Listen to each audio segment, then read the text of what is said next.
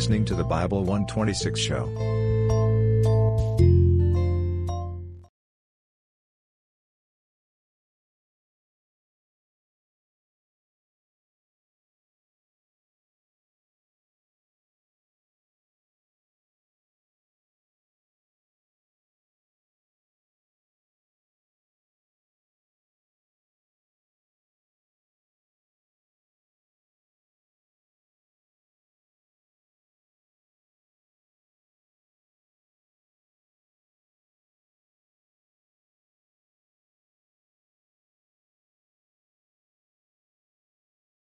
Okay, we are in Leviticus. We've finished the first major section. The first 7 chapters of Leviticus deal with the offerings. And we've gone through the various offerings. I encourage you to go ahead and go through your notes, refresh your notes, try to summarize them in the way that the basic 5, plus the drink offerings to make it 6, the basic 5 offerings are familiar to you because they, in various ways, they'll continually be echoing all through this book. But we're going to begin a new section tonight. The section consists of 3 chapters, chapters 8, 9, and 10. And we'll try to get through that in the time that's available to us. The section is about the priesthood. Now, a priest and a prophet are opposites, you realize. A priest is one who represents man before God. The prophet is one that speaks for God to man. So in a sense, if you look, the communication path is just opposite, in a sense. And of course, Jesus is both of these. He's both our prophet and our priest, as well as our king. So we're going to leave. We've been spending the last 7 chapters around the brazen altar, the altar of sacrifice, the shedding of blood and all that. We're now going to move one step in the tabernacle to the brazen laver, the washing. And this is going to give us, obviously, we'll be dealing with the priests and their consecration. But one of the values to you and I as New Testament believers is that we'll get some glimpse as to what consecration really means. We're judicially washed by his blood, but we are gain our sanctification by the washing of the water by the word in Ephesians 5:26. So there's 2 kinds of washings spoken. We can speak of being washed, our sins washed away by the blood of Christ. In a judicial sense, absolutely. In fact, we should come away from the last 7 chapters with almost a horror of all the blood everywhere. And that's there deliberately to make a point. This is blood of animals that were alive and then slain, and it was to repeatedly dramatize the hideousness of sin. And so the blood is the offering issue. Now we're going to get into the washing, and the washing of the water by the word in Ephesians 5:26. So we are justified by the blood. We are sanctified by being washed in the word. Now, the book of Leviticus was originally, in fact still is, it was written for the Levites. But it was God's intention to make the whole nation Israel priests. But they had, and that's declared in Exodus 19, when the law was given in verse 6. But then we have this incident of the golden calf. And one of the implications of that, only one tribe was taken, the tribe of Levi. There are those, and I tend to lean this way, that the nation of Israel will achieve that destiny after the church is gone. There will be a time when the nation of Israel will be the mechanism through which God is going to deal with the planet Earth. And now, as we go through this, there are going to be some parallels with the church, which is also a priesthood. In Hebrews 8:1, 1 Peter 2:9, and Revelation 5, we find the believers, the redeemed, are called kings and priests. We both rule and we're also viewed as priests, but not after the Aaronic priesthood. Jesus is our high priest, and he's after the order of Melchizedek, not after the order of Aaron. So as we go through these issues of the priesthood, on the one hand, there's some interesting lessons for us. On the other hand, we are not subject to or under the Aaron as our high priest. Jesus is, and there are lots of aspects that make his priesthoodship patterned after Melchizedek. And that's exactly what the Old Testament predicted in Psalm 110 and elsewhere. And that's exactly what the book of Hebrews deals with. Those of you that are going through the study and want to do some extra work at any time, your best commentary on the book of Leviticus is the book of Hebrews, because it takes for granted you sort of understand the book of Leviticus and then applies it in much more broader, more cosmic terms in a New Testament sense. But now one of the things also, we can't really appreciate much of what's going to be going on unless we understand the architecture of the tabernacle and also the temple that was patterned after it. If we had the time, we'd go to Hebrews 4, 8, 9, especially 9, and refresh Hebrews, which deals with the fact that these things were all deliberate designs to make a much broader point. And if we were going to take more time with the book of Leviticus, we would use as a prerequisite study the study of the tabernacle in Exodus, those chapters that detail it. I'm going to presume that most of us have enough of an acquaintance with that to just continue without spending that time in the background. If for some reason that's unfamiliar turf to you, I encourage you to undertake a study of Exodus where it talks about the tabernacle, make a little sketch for yourself, or even better yet, go through our product publication called Learn the Bible in 24 Hours and pick up that section that deals with the tabernacle. It has diagrams, and in relatively few minutes you'll get a good perspective of what that's really all about. But with all that, let's jump into the first of the three chapters we're going to review tonight, Leviticus chapter 8, which deals with the calling, cleansing, and clothing of the priests. And again, it opens with this interesting phrase, the Lord spake unto Moses, saying. That happens so often, don't miss its key point. Most of this book is a direct quote from God. It's a direct quote from God. The Lord spoke to Moses, saying, take Aaron, that was Moses' older brother, take Aaron and his sons with him. There were 4 sons. We're going to talk about them more specifically before we're through. Take Aaron and his sons with him, and the garments, and the anointing oil, and the bullock for the sin offering, and the 2 rams, and a basket of unleavened bread, and gather thou all the congregation together unto the door of the tabernacle of the congregation. And Moses did as the Lord commanded him, and the assembly was gathered together unto the door of the tabernacle of the congregation. We're going to go through these chapters. There's going to be lots of offerings. We're not going to take the time to recount all the symbolism because most of that it is drawn from the previous 7 chapters. So we'll take some liberties to keep moving. But there is one thing I want to emphasize in verse 4. The Lord commanded him. The word commanded occurs 12 times just in this chapter. And the clincher is verse 36, which concludes this chapter. He says, so Aaron and his sons did all things which the Lord commanded by the hand of Moses. God is very specific. One of the things we're going to learn as we go through this, God means what he says and says what he means. He's very precise. We're going to find some very surprising responses when they deviate even a little bit from what he says. God takes this very seriously. These aren't approximations. These aren't nice intentions. I might mention that when God in Exodus 20, God gave Moses 10 suggestions out of stone. No, 10 commandments. Okay, and so God is specific. He means what he says, and this shows up in the little subtleties of these rituals, the recipe for the anointing oil and such things. We'll get into all that. Verse 5. Moses said to the congregation, this is the thing which the Lord commanded to be done. And Moses brought Aaron and his sons and washed them with water. And this speaks then to the laver that is the next thing. As you enter the tabernacle, there's one door. Anyone that goes through that other than through that door is a thief and a robber, Jesus says. Jesus, I am the door. Then we spent 7 chapters on the brazen altar. Now we're going to the next item that stands between us and the holy place itself, the tabernacle proper. That's this laver for washing. It represents the Word of God. And Ephesians 5:26, now we are clean through the washing of the water by the Word. That idiom Paul uses in Ephesians 5. We find it in Titus 3:5 and Hebrews 10:22. And again, in the interest of time, we won't look up each of these passages, but you might put them in your notes. Ephesians 5:26, Titus 3:5, Hebrews 10:22, John 13:10. and 1 John 1:9. Now, 1 John 1:9, by now, I'm sure you've memorized. Christians bar of soap. If you're going to wash, you wash with 1 John 1:9.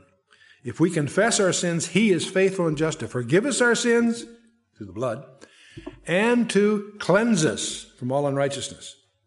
And that's what we're talking about here. Now, something very interesting. I'm very interested in the information sciences. I'm very interested in rhetorical devices. And one of the things the Holy Spirit does, he deals in puns. Now, for you and I, a pun is usually used for humor, where something has a double meaning for levity, for humor. But a pun is where a word can mean the same word can mean two separate things. And it's interesting that the Holy Spirit has a pun here, I believe. You see, right now, in the New Testament time, according to Ephesians 5:26 and these other places we talked about, we wash in what? When we speak of water, what is it idiomatic of? What? No, the blood is Jesus Christ. What is the water? Ephesians 5:26. Now we are cleaned by the washing of the water by the Word. Good, exactly. It's the Word. See, right now we wash in the Word. It cleanses us. When we get to heaven, what do the saints do on the glassy sea? They stand on it. The glassy sea is idiomatic, if you will, it's the same place geometrically where the laver was. Now we wash in it, then we'll be standing on it, standing on the promises and so forth. We will cast our crowns on what? The glassy sea. And it's interesting. I think this is a deliberate pun by the Holy Spirit. Now, this is what we call a pun. There are figures of speech in the Scripture, rhetorical devices, similes, metaphors, pun, and these are all different. There's 200 different kinds of rhetorical devices in the Scripture. And we catalog these in Appendix A to our book, Cosmic Codes, where we go through each one, give you an example of what it means, define it, and then show you a Scripture where it's used in the Scripture. Over 200 of them we've collected over the years. Okay, let's move on. We're now talking about the clothing of the high priest.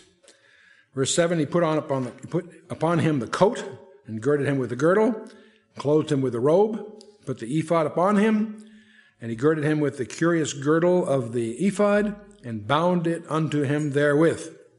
There are 8 articles here. Now, these are detailed in Exodus 28. The writer here presumes you've read Exodus, in effect, because they're described in detail in Exodus 28. You might want to put that in your notes because there's going to be lots of references to that chapter. The high priest had 8 articles of clothing. 4 of them were worn by all the priests, and 4 of them were unique to him. The common items were a coat, a girdle, a mitre, or turban, or bonnet, whatever you want to call it. Typically called a mitre, but don't confuse that with the Catholic kind of thing. And the breeches. They were of white linen. Why white? Because white speaks of what? Righteous purity or righteousness, exactly. All believers are clothed right now in Christ's righteousness. But if you want to dramatize this, if you may recall, we referred to it the other time with Matthew 22. The first 14 verses deal with a parable. It's just a parable of the wedding feast, where those that were invited not only didn't come, but they murdered the messengers. Till finally the master of the feast sends the servants to compel them, go into the highways and hedges and compel them to come in that my house may be filled, in the Luke counting of it. And, of course, there's one guy there that doesn't have a proper thing, and so he's thrown into the outer darkness, which tells you it's not a story, it's a parable. Parables, they never have, they're communication devices. When they have a name like Lazarus in Luke 16, that's not a parable, it's an actual occasion, an actual thing. This is just a parable to make a point, namely that if you're at the wedding feast, you better be clothed properly. And he didn't have a wedding garment. And it means he really wasn't invited. He somehow, in the parable, he got there. But he says, gee, if that's the rapture, how do you get there? Well, a parable's purpose is to make a principal point. You can take many parables and try to apply them to things they weren't intended for and come up with some strange views. No, parable is primarily an idiomatic way to emphasize or illustrate a particular point, and that's what it does there. Verse 8, and he put the breastplate upon him. Now, I'm sorry that we don't have, we haven't set up the visuals here, but the breastplate, if you go to Israel, to the Temple Institute in Jerusalem, they will show you the breastplate that they intend the high priest to wear when the temple is rebuilt. And you will see a square arrangement of semi-precious stone, what we would call semi-precious stones, all different colors. And on each stone, there are about 3 Hebrew letters, the consonants, for each of the 12 tribes. So each tribe has a color and is one of those 12 stones that make up the breastplate. And it's a square thing of roughly, in rough terms, roughly about 10 inches, a little less than a foot on a side. That hangs in front of the high priest's garment. And I'm doing that from memory. I think that's about the right size, about a little less than a foot on a side. Now, it's interesting. Here's a place that I wish records were better, because we have the 12 stones recounted in Exodus.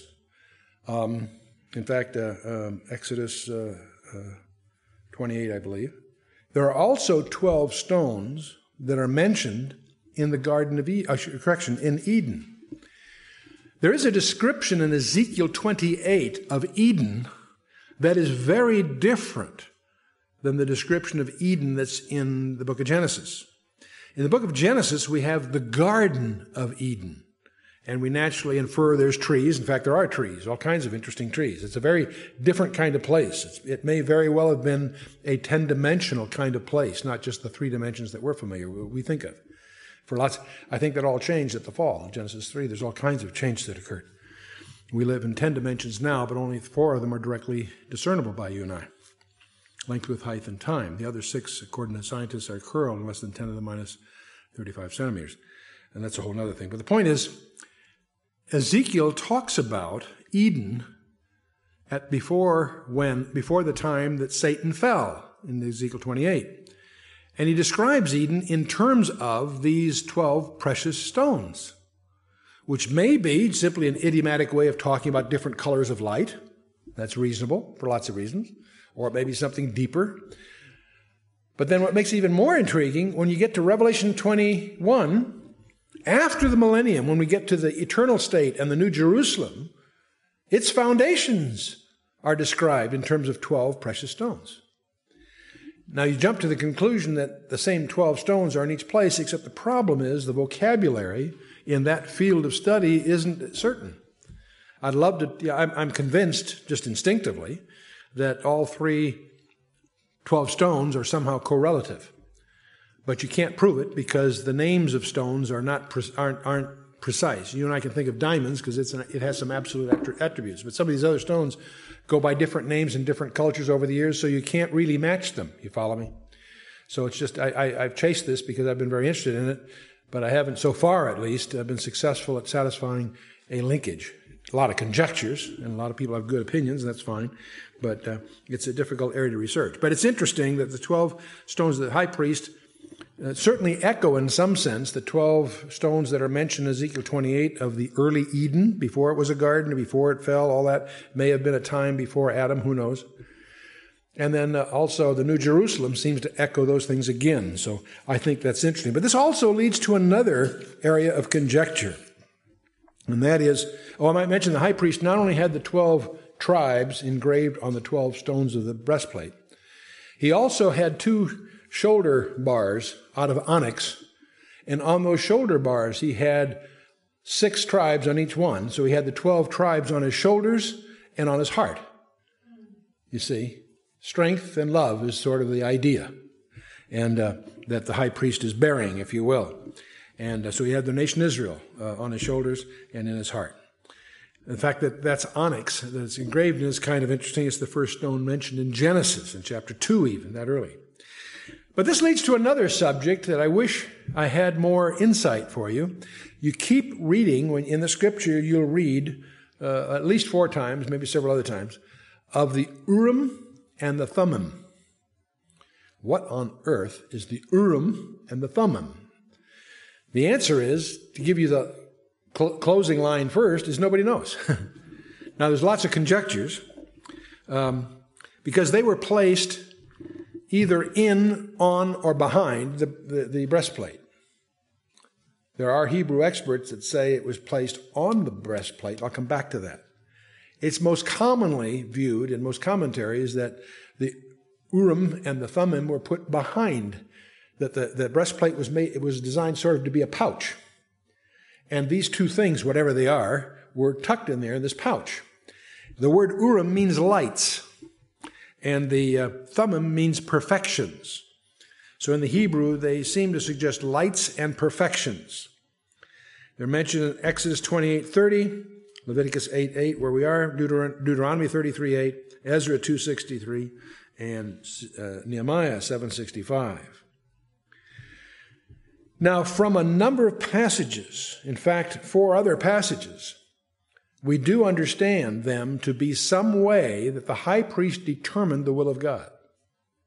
When the king or someone was faced with a decision, he wanted to seek out the will of God, the high priest somehow used the Urim and the Thummim to determine God's will. So some scholars speculate that they may have been 2 stones, the same feel and size of different colors, and the one that was, it's sort of like a black ball or white ball kind of thing. They'd reach in and that would determine a yes or no to a question. They'd bring a question before the Lord, and then the one that was drawn or one that spilled out of the pouch or whatever was the way of, it was like casting a lot, if you will. Now, in 1 Samuel 28:6, it indicates that sometimes a definite answer was not obtainable. That's caused a lot of scholastic puzzlement because it was a black or white ball. The one that came out would be clearly black or white. Do you follow me? Except the context of 1 Samuel 28 is Saul. It may be that he asked several questions and ended up getting contradictory answers, because that did happen to David in 1 Samuel 23. He asked a bunch of questions and the answers would seem to be contradictory. And so that raises some questions. So there are lots of conjectures about these things as to what they really were. But the truth of the matter is a lot of scholastic effort has really concluded that no one's quite sure. It is interesting that Moses needed no description of them. Almost everything else we're dealing with has descriptions of it in great detail somewhere, in Exodus, Numbers, someplace. And here this does not. So Moses must have just understood what he was supposed to do with these things. Now, there is a subtlety that some scholars, that in Exodus 28:30, that the Urim and the Thummim were not put in, but on the breastplate. And that leads to a number of people that infer that what was going on here, the breastplate was all these multicolored stones, and also on each of the stones there were some letters engraved. And they speculate maybe there's some way while in the tabernacle with the 7-branched candlestick, or I shouldn't say candlestick, that's a bad, lampstand. It was oil driven, it wasn't candlestick, that's a bad King James, that's one of the bad King James translations. In this lampstand, that the reflections were somehow would spell out words from the letters engraved on it. And there are hints that might be part of the picture, that they're somehow a result of the refractions of these stones. And that's a conjecture. People have seen a relationship between the Urim and the Thummim to the law from Psalm 19. It says, the law of the Lord is perfect, perfections, converting the soul. The testimony of the Lord is sure, making wise the simple. And next, that's verse 7. Verse 8 says, the statutes of the Lord are right, rejoicing in the heart. The commandment of the Lord is pure, enlightening. Again, the lights, the Urim, of the eyes. The whole idea that God's law was engraved in the tablets. The numbers in the Talmud and in some of the rabbinical literature, even Josephus, there are all kinds of speculations. But again, none of them really will withstand any real scrutiny. They did not exist after the Babylonian exile. And there almost seems to be a rabbinical relief that they don't, because there's so much confusion from the 1 Samuel episodes. But the Urim and the Thummim, you'll hear all kinds of people with all kinds of theories. The truth of the matter is nobody really knows. That brings us down to verse 9. He put on the mitre upon his head, also upon the mitre, even upon his forefront, did he put the golden plate, the holy crown, as the Lord commanded Moses.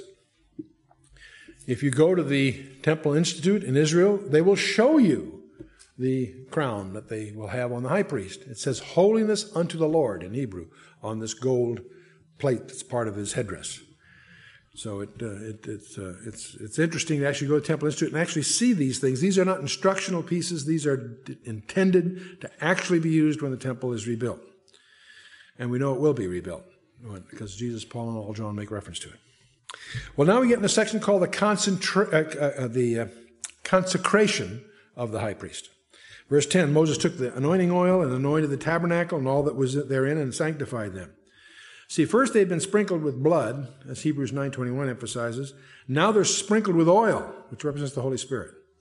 Oil speaks of sanctification. Verse 11, and he sprinkled thereof upon the altar 7 times, anointed the altar and all his vessels, both the laver and his foot, to sanctify them. And he poured the anointing oil upon Aaron's head and anointed him to sanctify him. And by the way, Aaron was not sprinkled, he was anointed.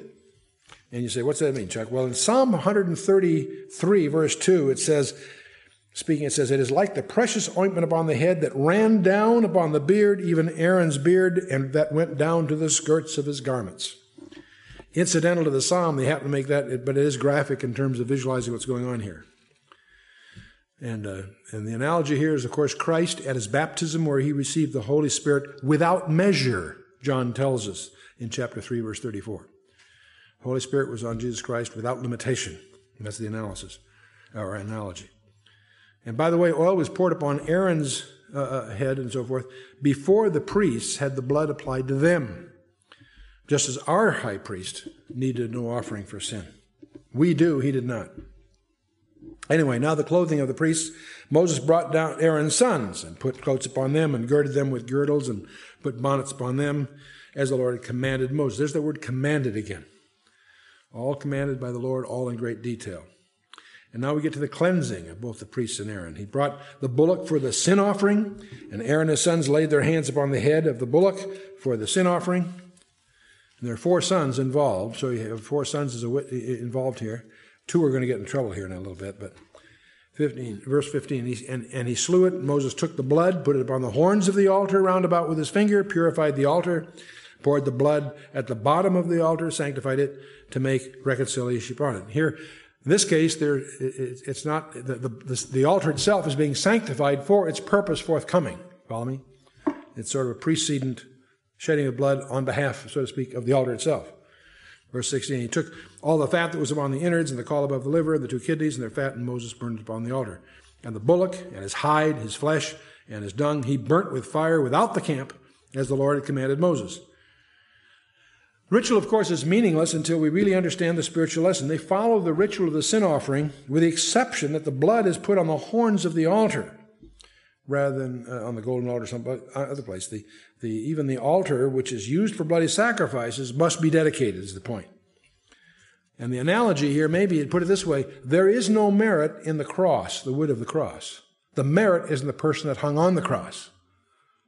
Let's not confuse that. A lot of people make a thing of that. No, there is no merit in the wood of the cross. That's incidental. It's the one who died on the cross that died for us there. It's the critical part. Verse 18. And he brought the ram for the burnt offering, and Aaron and his sons laid their hands upon the head of the ram. Now we're going to the burnt offering after the sin offering. He killed it. Moses sprinkled the blood upon the altar round about, and he cut the ram into pieces. And Moses burnt the head and the pieces and the fat, and he washed the innards and the legs in the water. Moses burnt the whole ram upon the altar. It was a burnt sacrifice for a sweet savor, and an offering made by fire unto the Lord, as the Lord commanded Moses. So now we're going through the ritual of the burnt offering, following the sin offering. You have to deal with the sin question first. The sin offering represents what Christ did for us on the cross. The burnt offering represents who he is, and it's totally consumed and it's totally consecrated. You can't really come to know him until you first deal with the sin question. So you accept Jesus Christ as your substitute for your sin, and that opens the door for you to discover who Christ really is. It sounds backwards, but that's the way it really is. You can't really know him until after you have applied his blood to his blood is applied to your sin by receiving him. It's then that you start to grow and understand who he really is and what this is really all about. Verse 22, and he brought the other ram, the ram of consecration, and Aaron and his sons laid their hands upon the head of the ram, and he slew it. Moses took of the blood of it and put it on the tip of Aaron's right ear and upon the thumb of his right hand and upon the great toe of his right foot. Then he brought Aaron's sons, and Moses put the blood on the tip of the right ear, upon the thumbs of the right hands, and upon the great toes of their right feet. And Moses sprinkled the blood upon the altar round about. Now this ram of consecration is really technically a trespass offering. There are no peace offerings made because they're already in the sanctuary, the place of fellowship and communion, so forth. But the blood-tipped ear symbolizes the ear that's going to hear the word of God. And of course, the hand is the one that's going to, the thumb represents the service, the hand that's going to serve God, and the foot, the one that's going to walk for God. And so each must be sanctified by service, and each must be totally presented to God. Verse 25, they took the fat, the rump, and all the fat that was upon the innards, and the caul above the liver, and the 2 kidneys, and their fat, and the right shoulder, and out of the basket of the unleavened bread that was before the Lord, he took 1 unleavened cake, a cake of oiled bread, and 1 wafer, and put them on the fat upon the right shoulder. And put all upon Aaron's hands and upon his son's hands, and waved them for a wave offering before the Lord. And Moses took them from off their hands and burnt them upon the altar upon the burnt offering, and they were consecrations for a sweet savor. It is an offering made by fire unto the Lord. And Moses took the breast and waved it for a wave offering before the Lord. For of the ram of consecration it was Moses' part, as Lord commanded Moses. So they took parts of all these offerings, put them together in the hands of the priests. Total commitment is really the thrust of all this. I'm going over this because most of this are echoes, if you will, of what we went through in the first 7 chapters. Verse 30, and Moses took of the anointing oil and of the blood which is upon the altar, and sprinkled it upon Aaron, upon his garments, upon his sons, and upon sons' garments with him, and sanctified Aaron and his garments, and his sons' garments with him. See, blood is for the forgiveness of sins, the work of Christ, the oil for the anointing of the Holy Spirit of God. Now, the instructions for this were given in Exodus, back in Exodus 29, verse 21. But we're going to keep moving here right now. Verse 31, and Moses said unto Aaron and unto his sons, boil the flesh at the door of the tabernacle of the congregation, there eat it with the bread that is in the basket of the consecrations, as I commanded, saying, Aaron and his sons shall eat it. And that which remaineth of the flesh and of the bread shall ye burn with fire, and ye shall not go out of the door of the tabernacle of the congregation in 7 days, until the days of your consecration be at an end. For 7 days shall he consecrate you. And as he hath done this day, so the Lord hath commanded you to make an atonement for you. Therefore shall ye abide at the door of the tabernacle of the congregation day and night 7 days, and keep the charge of the Lord, that ye die not. For so I am commanded. So Aaron and his sons did all the things which the Lord commanded by the hand of Moses. So this verse 36 is the clincher for the chapter. Now, the details obviously must seem very bizarre unless you see the symbolism. If you go through this without the benefit of the New Testament, it's weird. It's sort of bloody. It's sort of empty of meaning. It's when you begin to tie this together to the ultimate sacrifice of Christ, who he is and what he did and the conditions, it all starts to come together. And of course, obviously, we're just hitting some of the highlights. But now we get to Leviticus chapter 9. This is where Aaron, now that all the consecration is taking place, now Aaron actually, Moses has gone through all of that. Now Aaron is consecrated for service. He begins actual services. And he does a sin offering, a burnt offering, meal and peace offerings. And then something very interesting happens. The glory of God appears. All this ritual, all these ecclesiastical rituals, and then finally something really wild happens. Let's move on. The Hebrew word, by the way, for consecration, I thought was interesting. It means to fill the hand. The idea is when you come to be consecrated, you come with empty hands. You don't come with your agenda. God will give you his agenda, and he'll provide what you need. See, we need to come with empty hands. He will determine what we need and how to do it. Leviticus chapter 9, verse 1, and it came to pass on the 8th day that Moses called Aaron and his sons and the elders of Israel. 8th day, in other words, the first day of the week, interestingly enough. That was the day of the Lord's resurrection. How interesting. And we have 4 sons as witnesses to all this. And the 4 sons, some people say, gee, I wonder if that has anything to do with the 4 Gospels. I don't think so, because of what happens to 2 of these sons shortly, but for what it's worth, I pass it. Verse 2, and he said to Aaron, take thee a young calf for a sin offering, and a ram for a burnt offering, without blemish, and offer them before the Lord. And unto the children of Israel thou shalt speak, saying, take ye a kid of the goats for a sin offering, a calf and a lamb, both of the first year, without blemish, for a burnt offering. Also a bullock and a ram for peace offerings and a sacrifice before the Lord, and a meat offering mingled with oil, for today the Lord will appear unto you. Really? Yep. Verse 5, and they that brought that which Moses commanded before the tabernacle congregation, and all the congregation drew near and stood before the Lord. Moses said, this is the thing which the Lord commanded that ye shall do. And the glory of the Lord shall appear unto you. Verse 7, and Moses said unto Aaron, go unto the altar and offer thy sin offering and thy burnt offering, and make an atonement for thyself and for the people, and offer the offering for the people, and atonement for them, as the Lord commanded. And Aaron therefore went unto the altar, and slew the calf of the sin offering, which was for himself. And the sons of Aaron brought the blood unto him. He dipped his finger in the blood, put it on the horns of the altar, and poured out the blood at the bottom of the altar, and the fat and the kidneys and the caul above the liver of the sin offering he burned upon his altar, as the Lord commanded Moses. And the flesh and the hide he burnt with fire without the camp. In other words, outside the camp. The sin offering, again, see, was done first. The sin question has to be settled first. Ephesians 1:7 also deals with that, by the way. So then now Aaron offers the burnt offering. He slew the burnt offering. Aaron's sons presented him the blood, which he sprinkled round about the altar, and they presented him the burnt offering unto him, and the pieces thereof, and the head he burnt them upon the altar. And he did wash the innards and the legs, and burnt them upon the burnt offering on the altar. And he brought the people's offering, took the goat, which was the sin offering for the people, slew it, offered it for sin as the first, and he brought the burnt offering and offered it according to the manner, or ordinance, or however you want to put it. Now we get to now all that's done, the sin and the burnt offering. Now we get to the peace offerings, the meal and the peace offerings. Same pattern as before. He brought the meat offering and took the handful thereof and burned it upon the altar beside the burnt sacrifice of the morning. And he slew also the bullock and the ram for a sacrifice of peace offerings, which was for the people. And Aaron's sons presented unto him the blood, and he sprinkled it upon the altar round about, and the fat of the bullock and the ram and the rump, which covereth the innards, the kidneys, and the caul above the liver. They put the fat upon the breasts, and he burnt the fat upon the altar, and the breasts and the right shoulder Aaron waved for a wave offering before the Lord, as Moses commanded. And then we come to the big promised climax, verse 22. And Aaron lifted up his hand toward the people and blessed them, and came down from offering the sin offering and the burnt offering, the peace offerings. And Moses and Aaron went into the tabernacle of the congregation and came out and blessed the people. And the glory of the Lord appeared unto all the people. That must have been impressive. See, all's complete now. They've done the whole thing. And the Shekinah, the glory of God, appears to all the people. Praise his name. The analogy, of course, is Christ has entered the holy place after his crucifixion, in heaven itself, to appear there for you, on your behalf and mine.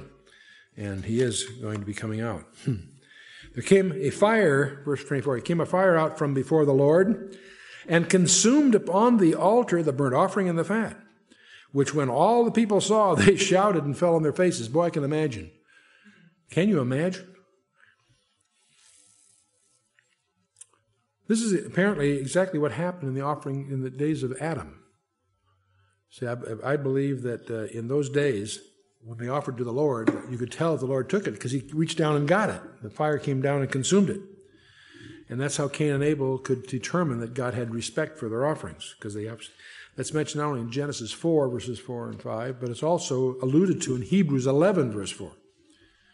In fact, as I think I pointed out before, but I think it's interesting, the very term in Hebrew meaning accept, like an offering, really means turn to ashes. It's the same. It's, again, what you could consider sort of a pun, if you will. Okay, we're going to make it. Leviticus chapter 10. Nadab and Abihu. We're going to have a change of pace here. The book of Leviticus is primarily these ordinances of all kinds. But here's a change of pace because we're now going to plunge into a little bit of a narrative here. Two of the sons of Aaron were named Nadab and Abihu. And each of them, they took their censer and put fire therein and put incense thereon and offered strange fire before the Lord, which he commanded them not. So these two guys they're going to go through the motions. They've got fire, but it isn't the fire God had prescribed. We can only speculate what was wrong with it. I'll give you a few suggestions in a little bit. But they did what would seem consistent with everything that's going on. They took a censer, put some coals in them, offered incense before the Lord. They offered this before the Lord. But it wasn't according to specification. It was probably the wrong time, wrong place, and wrong manner. We'll see in a minute. But their presumption is a bit frightening when you reflect back on Exodus 19. That's when the law was given at Sinai. In verse 22 of Exodus 19 it says that, let the priests also which come near the Lord sanctify themselves, lest the Lord break forth upon them. Ooh, what does that mean? It means the Lord doesn't mess around. The Lord also, to give you another example, the Lord was also very specific about the formula for the incense to be used. When you get to Exodus 30, you'll find the formula for the incense. And I'll read it to you just quickly. The Lord said unto Moses, take unto thee sweet spices, stacte, onycha, and galbanum, whatever these are, and these sweet spices with pure frankincense. Of each shall there be a like weight, in other words, equal parts. Thou shalt make it a perfume, a confection after the art of the apothecary, tempered together, pure and holy. And thou shalt beat some of it very small, and put some of it before the testimony of the tabernacle of the congregation, where I will meet with thee, and it shall be unto you most holy. And as for the perfume which thou shalt make, ye shall not make it to yourselves according to the composition thereof. It shall be unto thee holy for the Lord. Whosoever shall make like unto that, to smell thereto, shall even be cut off from his people. I mean, the recipe is precise, and God means what he says and says what he means. He's holy. And now we have Nadab and Abihu come along, and the analogy is Ananias and Sapphira in the New Testament. There's a warning, by the way, in Hebrews 12, verse 25, in the book of Hebrews, it says, see that ye refuse not him that speaketh, for if they escape not who refused him that spake on earth, much more shall not we escape if we turn away from him that speaketh from heaven. Again, one of these injunctions to take God seriously. Well, what happens to Nadab and Abihu occurs in verse 2. And there went out fire from the Lord and devoured them, and they died before the Lord. Wow. Hebrews 12 does say our God is a consuming fire. Well, what have they specifically done? What's wrong with this? Well, they probably, first of all, they were guessing, they probably didn't light the censer of incense from the coals from the offering. The altar had been lit by the Lord and was supposed to be kept continually, and that was specifically the fire that was supposed to use before the Lord. They apparently didn't do that. That'll be specified in Leviticus 16 when we get there. And they may have been out of step with God's timing. The ritual for the day had been completed. We've just gone through all that. It was done. They, in any case, should have consulted with Aaron on the matter before charging off doing what they thought was a good idea. They also may have, there's some hint in Leviticus 16, they may have intruded beyond the veil. So it's very possible that they were wrong in the manner and the time and the place. And God is very specific. By the way, you say, gee, what's that got to do with us? We're not fishing. Well, we're priests, aren't we? Turn to 1 Corinthians 11. 1 Corinthians 11. And 1 Corinthians 11, verse 30. It's speaking of the Lord's table. Right? Verse 11, from verse 17 on, it's about disorders and things at the Lord's table. When you get to verse 30, it says, for this cause many are weak and sickly among you, and many sleep. In other words, passed away. What for? For being disorderly during the administration of what we call communion. Some denominations are very casual about communion. Everybody take a piece of bread and wine and we toast the Lord. That's great. I mean, it's fine. Okay. The more traditional denominations treat communion with great gravity. They often don't let children participate until they've gone through some training and passed certain tests that they know what they're dealing with. And some of that we say, gee, that's sort of denominational. Well, there's a basis for it in 1 Corinthians 11. Some of these things that we do, there's very few sacraments. Baptism and communion are basically it for the Christian. But we need to take them seriously.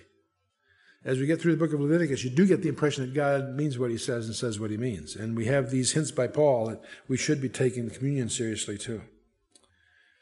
Now, by the way, Ananias and Sapphira in the Acts 5 is another example where they were hypocritical and they pretended to do something they didn't really do, and God took them out of the ballgame, just as he took Nadab and Abihu out of the ballgame. Does that mean they lost their salvation? I don't think so.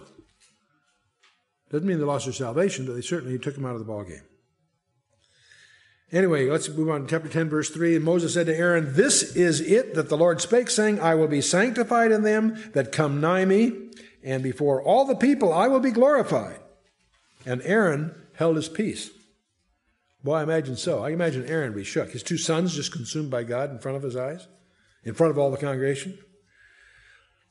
I mean, I imagine the other two brothers are going to be on their toes. But can you imagine the father, how he felt? He tried to hold his peace. Moses called Mishael and Elzaphan, the sons of Uzziel, the uncle of Aaron, and said unto them, "Come near, carry your brethren from before the sanctuary out of the camp." So you see, Moses calls a couple of the cousins to take the bodies away. Verse 5, so they went near and carried them in their coats out of the camp, as Moses had said. Boy, you can imagine they got everybody's attention here, right? Verse 6.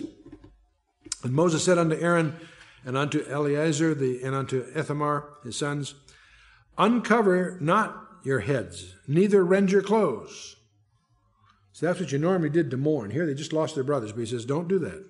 Don't uncover not your heads, neither rend your clothes, lest ye die, and lest wrath come upon all the people. But let your brethren, the whole house of Israel, bewail the burning which the Lord hath kindled. And ye shall not go out from the door of the tabernacle congregation, lest ye die, for the anointing oil of the Lord is upon you. And they did according to the word of the Lord. I imagine they did. See, a restriction is put on Aaron and his sons. They were to represent the people and not mourn these people that God had judged. At least not outwardly. Obviously, they were upset inside, and that's fine. See, they were not to contradict the action of God in judging their loved ones. Boy, that's a heavy principle being announced here. That's a heavy principle. Here's the easy part. It's clear that God was judging them. Often things we may think are God's judgment may not be, so it's not quite as crisp perhaps. But this is very clear. God was judging them, and to be upset for them is to contradict God's judgment. Do you get the thought that's there? Strange stuff. Verse 8, and the Lord spake unto Aaron, saying, "Do not drink wine or strong drink, thou or thy sons with thee, when ye go into the tabernacle congregation, lest ye die. It shall be a statute forever throughout your generations." And there's just a hint here. Some scholars suspect, because this injunction is here, it may be that Nadab and Abihu also had a little too much to drink. That may have been a contributing factor to this casualness that caused them to get taken out of the picture. That's a speculation, obviously. Ephesians 5:18 says, "Be not drunk with wine wherein is excess, but be filled with the Spirit." Verse 10, that ye may put a difference between holy and unholy, between unclean and clean, that ye may teach the children of Israel all the statutes which the Lord hath spoken unto them by the hand of Moses. Now, by the way, this whole idea of a difference between holy and unholy and clean and unclean is very interesting to me, because way back there in Genesis chapter 6, when God calls Noah to build his ark and all of that, he says, "I want you to take 2 of each of the unclean and 7 of the clean in the ark." I often ask a group of people, how many did each animal Noah take in the ark? Which says 2 from all the folklore. No, if you read your scripture, 2 of the unclean and 7 of the clean. Now, the great question that no one catches is, how did Noah know the difference? There's nothing intrinsically unclean about an animal that's been designated as ritually unclean. Those are Levitical definitions. Those are ritualistic definitions. Pigs aren't clean, but they're very clean, in a sense. Well, that's a bad example. The point is, the clean and unclean doesn't deal with their hygienic habits. It has to do with their ceremonial categories. But the hint of that is that these ideas are codified under the rule of leadership of Moses, but they're not new ideas. I believe these ideas were installed in Eden. They go way, way back. Israel is called to follow them in great detail, but they're not invented here. The Sabbath day was not invented here. It was ordained in Genesis.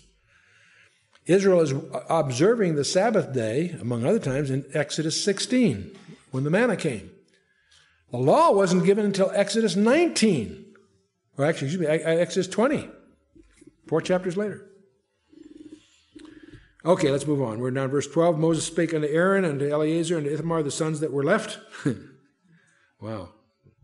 Take the meat offering that remaineth of the offerings of the Lord made by fire, and eat it without leaven beside the altar, for it is most holy. And you shall eat it in the holy place, because it is thy due, and thy sons' due, of the sacrifice of the Lord made by fire, for so I have commanded. There's that word again. And the wave breast and heave shoulder shall ye eat in a clean place, thou and thy sons and thy daughters with thee, for they that be thy due and thy sons' due, which are given out of the sacrifice of the peace offerings of the children of Israel. And the heave shoulder and the wave breast shall they bring with the offerings made by fire of the fat, and wave it for a wave offering before the Lord, and it shall be thine, and thy sons with thee by a statute forever, as the Lord hath commanded. There's that word again. And Moses diligently sought the goat of the sin offering, and behold, it was burnt. And he was angry with Eleazar and Ithamar, the sons of Aaron, which were left alive. These are the two that are left alive, saying, Wherefore have ye not eaten the sin offering in the holy place, seeing it is most holy? And God hath given it to you to bear the iniquity of the congregation, to make atonement for them before the Lord. Behold, the blood of it was not brought in within the holy place. Ye should have indeed have eaten it in the holy place, as I commanded. Now, here's another tragic incident. Aaron's got problems with his kids. 2 of them were wiped out. Now, these 2 guys have stumbled badly. It's another tragic incident. Now, in this case, it's an action contrary to the Word of God, but it's a sin of omission. It was not a deliberate and willful sin as was the 2 dead brothers. They screwed up, but it was inadvertent in effect. Verse 19, Aaron said to Moses, Behold, this day they have offered their sin offering and their burnt offering before the Lord, and such things have befallen me. If I had eaten the sin offering today, should it have been accepted in the sight of the Lord? And when Moses heard that, he was content. Imagine Aaron, about this point, is feeling like resigning. I know there'll be many times in the next 40 years that Moses will very much feel like resigning, but we'll get on with that when we get there. If God dealt with us the way he dealt with Nadab and Abihu and with Ananias and Sapphira in Acts 5, this room would probably be empty. Now, admittedly, these early examples are to make an example, to teach us what's God trying to teach us? To take him seriously. You don't have to wipe each one of us out for that. One should be enough to get this point across. We need to take God seriously. Now, we're not under the law. Praise God for that. We're not under the law. We don't have the requirements of these people that even Peter says, a yoke that we couldn't bear as Jews. I put that on the Gentiles. But still, the lesson is that we need to take God seriously. We live in an era that, of course, most people just ignore the Word of God. But even places where the Word of God is taught, there's a tendency to emphasize what some people call, unfortunately, it's a terrible term, they call it cheap grace. There's so much emphasis on the grace of God, and God's grace is amazing. It is amazing grace. But there's so much emphasis on that, we sometimes take him pretty casually.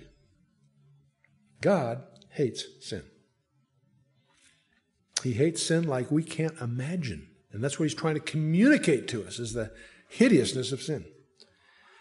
And it isn't until you really understand how God hates sin that we begin to appreciate the gift of his Son to pay the price for all of that, so that you and I are able to have righteous garments before the throne. Not our righteousness, his righteousness, imputed to us. When we come to God, we have to come to God on his terms. He made the place. He writes the rules. We don't. Christ says that no man cometh to the Father but by him. I am the way, the truth, and the life, Jesus said. No man cometh to the Father but by me. Now, the unbeliever looks at that and says, that's bigoted, that's narrow. Yes, it is. And Jesus said it was. He says, Broad is the gate and wide is the way that leads to destruction. Narrow is the way and straight is the gate that leads to Him. And we can't dismiss that. Can't shine that on. That's the reality of it. Well, we skimmed through 3 chapters. We went rather superficially, primarily because much of it was repetitions or echoes, if you will, from the first 7. I think there's so much symbolism. Every detail of those offerings is relevant to some point God is making, and we certainly can't exhaust that and get through this in a reasonable period of time. But hopefully, we get enough of a perspective to be able to go on and build on what we have so far. God means what He says and says what He means, and He's given us commandments. If He hasn't those commandments, we don't have offerings like that. Our offerings were all taken care of on a cross, but I think it's incumbent upon us to understand as much as we can about what really happened on that cross. Why was He there? And the astonishing thing, if you go through and pull together all the specifications to qualify for these various issues, the sin offering, the burnt offering, and the rest of it, the astonishing thing is that Jesus Christ fulfilled every one of them. The specifications that were accomplished on that cross virtually 2,000 years ago are every one of them were met by the one with whom we have to do. Let's bow our hearts for a closing prayer. Well, Father, we just thank You. We thank You for that ultimate offering that You provided for us, Father. We thank You, Father, for our high priest, who once and for all took care of all our needs. We thank You, Father, that we have, even right now, presence before You, because our priest is there.